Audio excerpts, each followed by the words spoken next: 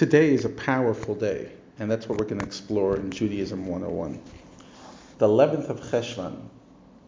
It's a holiday that you never heard of. The truth is, it's not really a holiday. It's a powerful day. It's the yahrzeit of Rachel Imenu, of our matriarch Rachel. The Jewish people have 3 patriarchs and 4 matriarchs.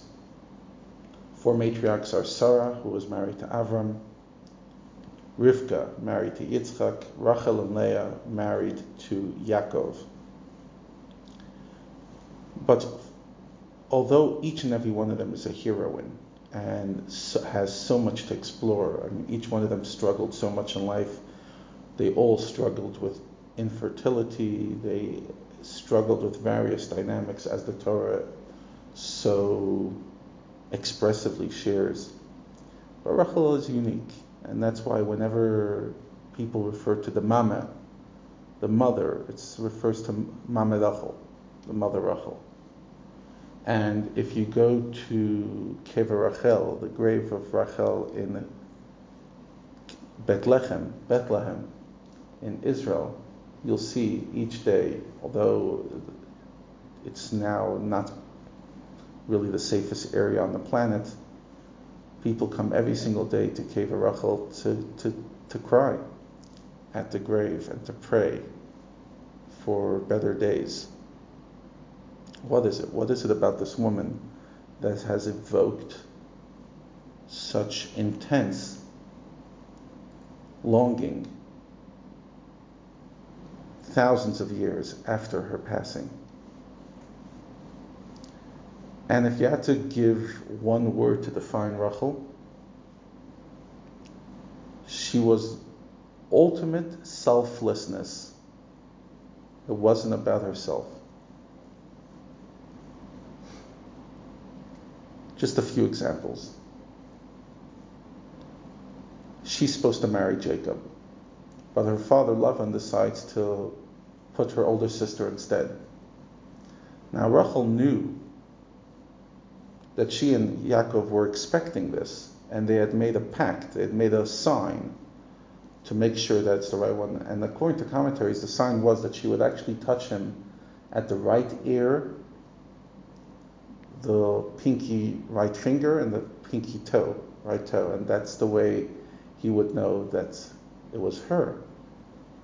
But she realizes that her sister Leah is being put in as the bride, and she walks over and tells her sister the secret code, to spare her sister from embarrassment at the wedding. Or how about the fact that from all the patriarchs and matriarchs, she's the only one that's not buried in the cave of Machpelah?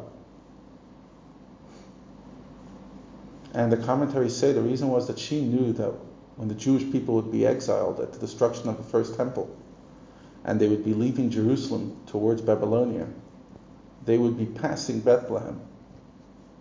And she wanted to be on the road as they passed, so that the Jews can find inspiration by stopping by their mother's grave and praying that they return. She died very young. She waited a long time to have children, has Joseph. A few years later, she has Benjamin, and she passes away. Young woman, never got to see her kids grow up. Just challenge and sacrifice her whole lifetime. And technically, she was the beloved one. She was the one that Yaakov was endeared with, and things were supposed to work out so simply, and yet they didn't.